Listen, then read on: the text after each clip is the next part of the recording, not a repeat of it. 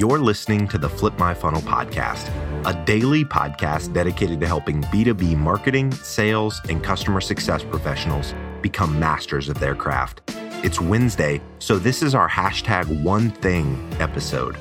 Sangram and I discuss various topics that are applicable to you and our community, like personal development, trends in the marketplace, big wins, big mistakes, and more. Here we go. Welcome back to the Flip My Funnel podcast. My name is James Carberry. I'm one of the producers of the show, and we are here today, as always, with Sangram. Sangram, how are you doing, my man?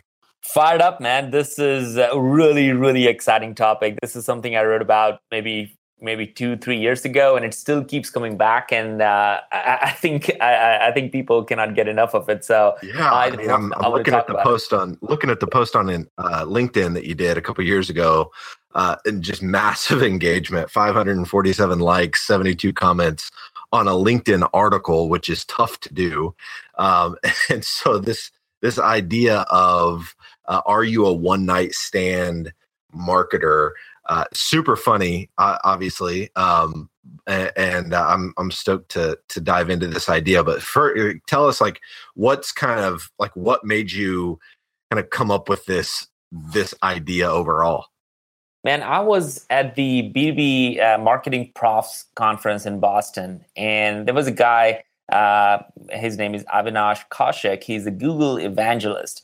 And it was really awesome to kind of hear his talk. He totally rocked it. And what was really interesting, and he said this a couple of times, and I don't think that was the main theme of his topic, but he said it a couple of times in a way that just made me kind of cringe. And he said, hey, man, what really happens is B2B marketers really want to go to bed with their prospect, and I like to call prospects future customers. But his whole idea was around B2B marketers want to go to bed with the prospects or future customers on the very first date. And when I sat back in that conference room and I was listening to it and I started to think about it, I was like, he's absolutely right. And I am one of those marketers who's trying to do that every day. So It had a profound impact in my way of thinking. And I literally banged out this blog article right that night or next morning because I was so inspired. So it's very simple, 5 different things. But I think if people take the time to kind of articulate to themselves what they're doing and why they're doing, they'll probably find themselves in the same shoes I found myself 2 years ago. Yeah. So you've, in this article, you talk through kind of 5 signs that you might be a one night stand marketer. And this first one, Sangram, is that you focus on leads, not engagements. Talk to us about this one. Yeah, absolutely, man. I think we have talked about engagement in general on this podcast. So people who have listened to this daily podcast before, you probably have heard us say that, look, engagement is the new metric. And it was really interesting that this is 2015. And I don't think I was really thinking about it that way I think about it now. And I think it's even more important now than ever. The reality is when we look at number of leads as a metric of success, and I want to kind of repeat that for a second. I think when we look at number of leads as a metric of success, we completely miss the point. It is not about number of leads at all. As a matter of fact, we all know this stat that has been going around since 2015 by Forrester that says 1%, less than 1% of the leads are turning into customers. So clearly, 99% of your time, energy, money, resources, what have you, is not driving revenue. So what's going on? What is it that we should truly be measuring and thinking about? And it all comes down to, in my view, is this idea of engagement. Are we engaging? Are the right people getting engaged? Or are we just looking at every single download or piece of article that anybody has written? So overall, I think people are over-subscribing to this idea of leads because it is so easy to track. It's so easy to do. It's so easy to buy. It's so easy to kind of send emails. But then when it comes to the reality of it, like, well, what's really happening? And you look at engagement, well, nobody did anything after they downloaded that ebook. So that really didn't drive results, did it? So to me, this whole idea of not focusing on leads and focusing on engagement would be a better way to think about it. Yeah. So are there things, I know that you recently did an interview, I think with Joe Rowley, talking about this idea of engagement as kind of marketing 2.0. Are there specific things that you guys have done at Terminus to drive actual like real engagement? Absolutely, man. I think one of the best ways that we try to measure engagement is time on site. So if somebody comes and downloads an ebook, well, that's fine. And as a marketer myself, like I don't even read the ebooks I create from end to end sometimes, right? I mean, it's just the truth of it because we have so much information in there and people typically glance through it. So that's not real engagement. That's an activity that somebody did. Now, the engagement would be, they actually came to the website, and not just one, but 3 people from that account came to the website, and they spent time on the pricing page, the product page, and the platform page. Now, that's engagement. I want to know more about it. Or let's just think about a webinar. If they actually attended the webinar and listened to us for 30 minutes, well, that's true engagement. So we look at these kind of characteristics as opposed to the old age, looking at just the scoring of a lead, which means how many activities they did. Well, that may be good, but that may not be the best indicator of letting you know which accounts or which people are really truly engaged in hoping to drive revenue for you. So are there things, Sangram, that you guys have found that you can proactively do to get the type of engagement that you're looking for? And like you guys doing like the Flip My Funnel conferences for the last, several years in different parts of the country, I think, from my perspective, seems like an incredible way to drive real engagement because you're getting face to face with the folks in the community. But are there any other things like that you've seen? Like, man, when we do these things, it drives the type of engagement that we're really looking for? Absolutely. I think so I'll give you a perfect example. This is like good timing. I was in Toronto last week presenting at the Sales TO event, and I could have just gone there and just did my talking and then came back, right? Just feeling good. But I really, really tried to make the most out of these flights. One thing is, as soon as I reached there, or before reaching there, I would create a list of all the companies that I want to spend time with. They may be our existing customers or future customers, and have those one-on-one times. And those are conversations with no agenda.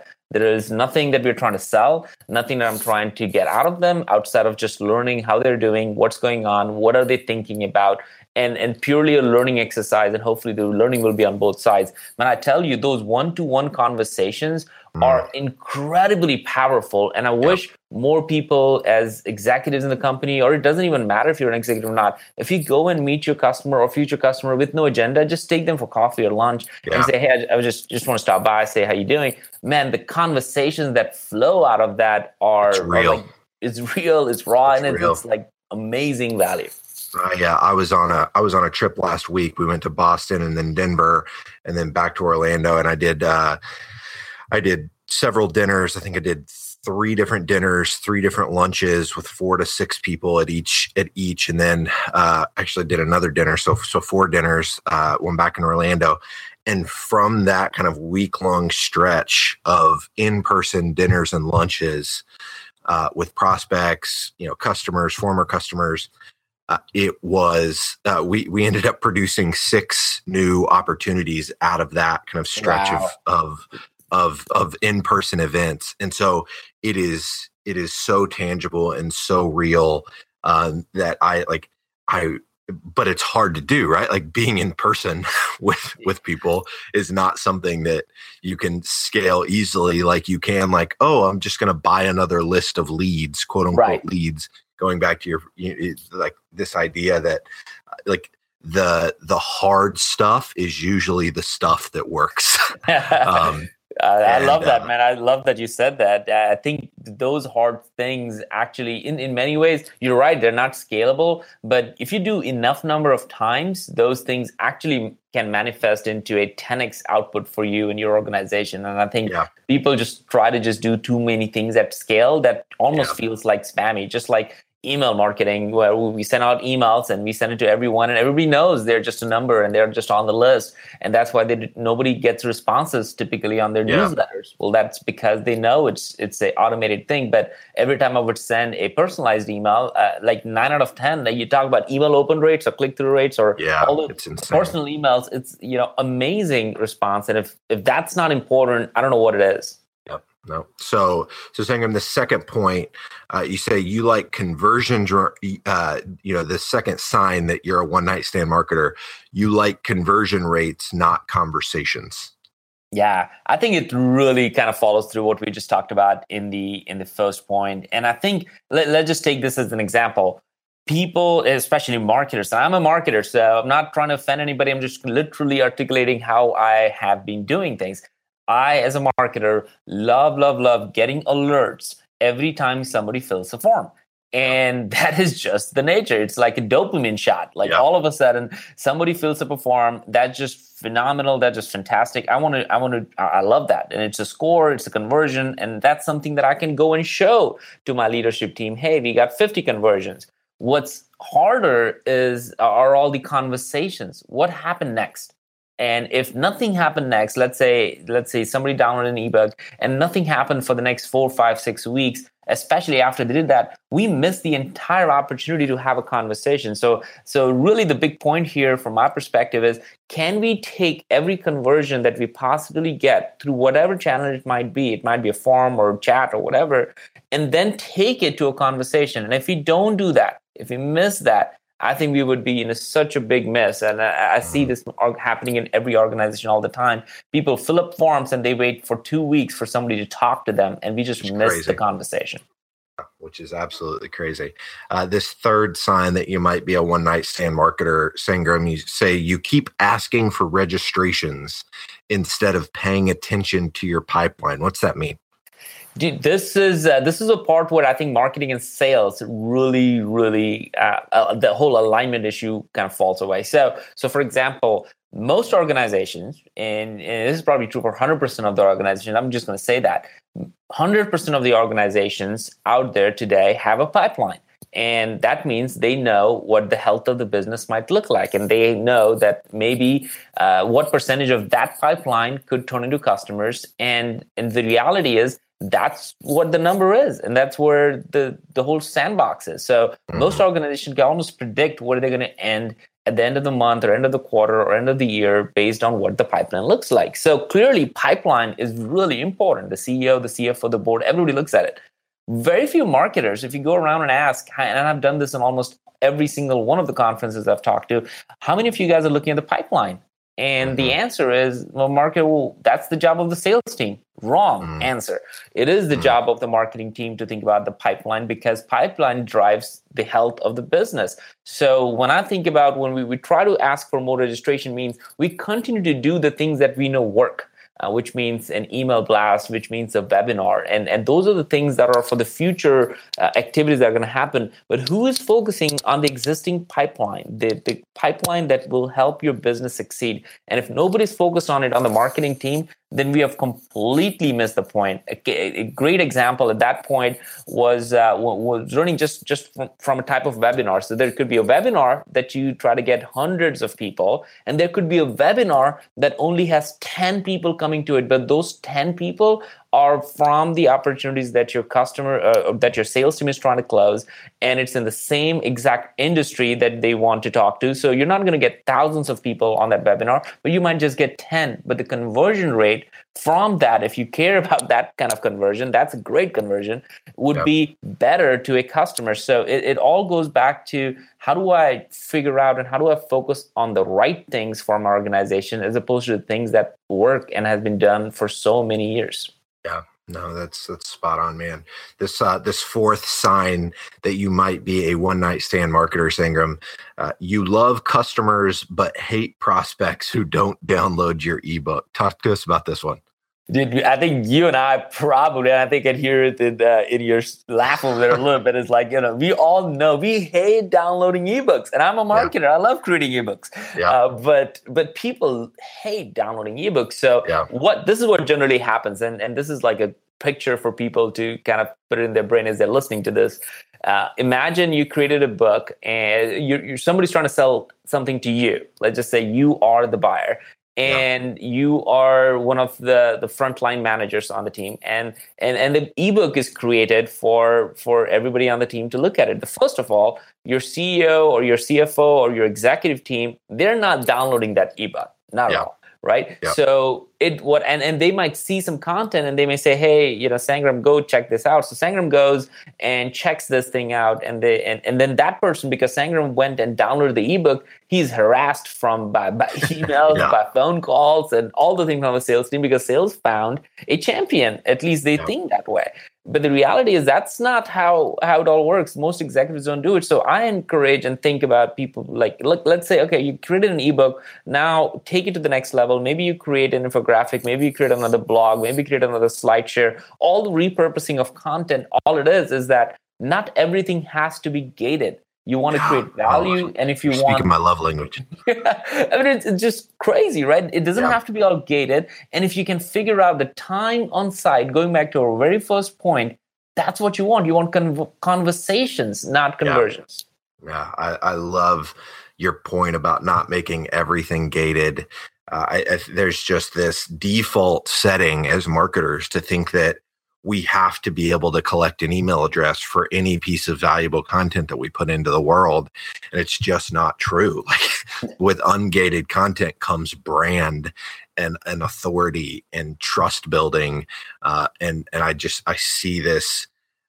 I just see this move toward more ungated content, particularly in 2018 specifically. I think more and more people are going to start adapting to of taking the gates away from a lot of their content, because just a lot more people are going to consume it and ultimately end up converting because of it, even though you didn't capture their email. It's like this, I don't know, this desperate chase to get somebody's email is interesting to me, because to your point exactly, even though we have that email, it's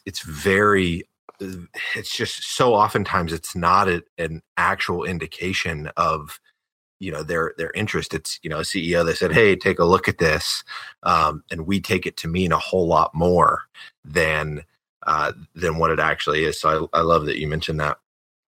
This last one, Sangram, the fifth sign that you're a one night stand marketer: you send emails to everyone all the time. Talk to us about this one.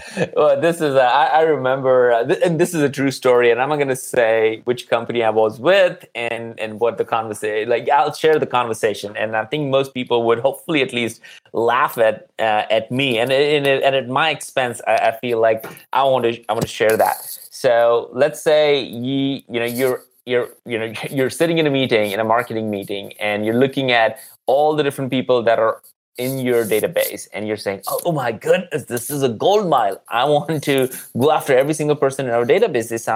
They look all really good, and target audience is awesome. Now, I get email addresses for a lot of them through whatever channels you might have done, and then you start sending them emails. 3 months later, you're sitting back in that meeting and looking at, like, okay, what the engagement rate looks like, and you kind of look at, 90% of them are not even engaging with the content. Well, what happened here? Well, I don't know. Maybe the content needs to change. Okay, let's go change the content and send them another email. And 6 months later goes by, and you look at the same engagement rate, and you're like, well, what's happening here? No engagement from these people. Oh, I don't know. Maybe they're not interested. Maybe the timing is not right, but maybe now it is. So let's send more emails.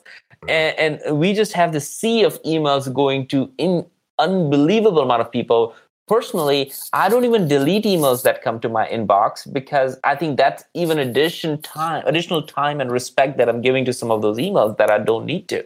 So to me, the whole idea of you sending more and more emails has to stop. Like, emails is a good way to passively nurture and share information, but you got to monitor that engagement layer. And going back to our analogy of relationships, imagine you just keep calling to this one person that you want to take on a date, and you just keep sending them notes after notes after notes. Well, you might get a restraining order against you. So I feel marketers this should be a really alarming for a lot of people, and hopefully it will be shot in the arm for most marketers when they hear this, is that, look, your emails are not working, and emails, although being easy to send, are not the only thing that you should be thinking about. And I would really, really implore that, man, let's just find better way to engage with our customers and future customers, because they deserve better. And so do you think that alternative is moving more toward social environments? We talked about the in-person element being incredible for engagement. but obviously you can't be in the same city as your future customers all the time. So like, I know that you have been really, really active on LinkedIn, and seems to be like you seem to be engaging with a lot of different folks there. Is that the channel where you see, hey, marketers, spend less time on email, spend more time actually trying to engage with your community on social, or are there other ways that you see folks being able to do that? I'm glad you asked that, because I think for me, I love LinkedIn because that's where the future customers and the existing customers of Terminus are. And that's where the target, the audiences are for me to kind of engage on. Now, for your company and your customers, it might be completely different. It might be on Facebook. It might be on Twitter. It might be on Instagram. That's something for you to figure out for who you're reaching out to. I do think that we have to engage people on the terms they engage on. Yeah. And at different levels in the company, the engagement could be beyond that. So for my instance, we're reaching out to marketers, and they're typically the buyers of our platform. So marketers are a lot of times on LinkedIn and social. So it's a lot easier for me to engage because I know they have a social, digital life that's just out there, and they want to engage on that, and they are writing and things. So it's easier for me on that front. But then the CEOs of these companies that are a lot of times the main decision makers, the signing the check, or the CFOs, they're not on LinkedIn all the time chatting, and they're not on all these social butterfly places. So in those cases, that's where I try to go and have in-person conversation when I'm flying out and traveling and saying, okay, hey, yeah, I'd love to meet you and your CEO. Or in many cases, I would send a personal note to their CEO and say, hey, I'm going to be in town and love to meet, or let's just hop on a call and chat. And that's what they appreciate. So whatever the process is, what matters is, are you having an ongoing conversation? And part of this whole relationship around, hey, are you marketing like a one-night stand person?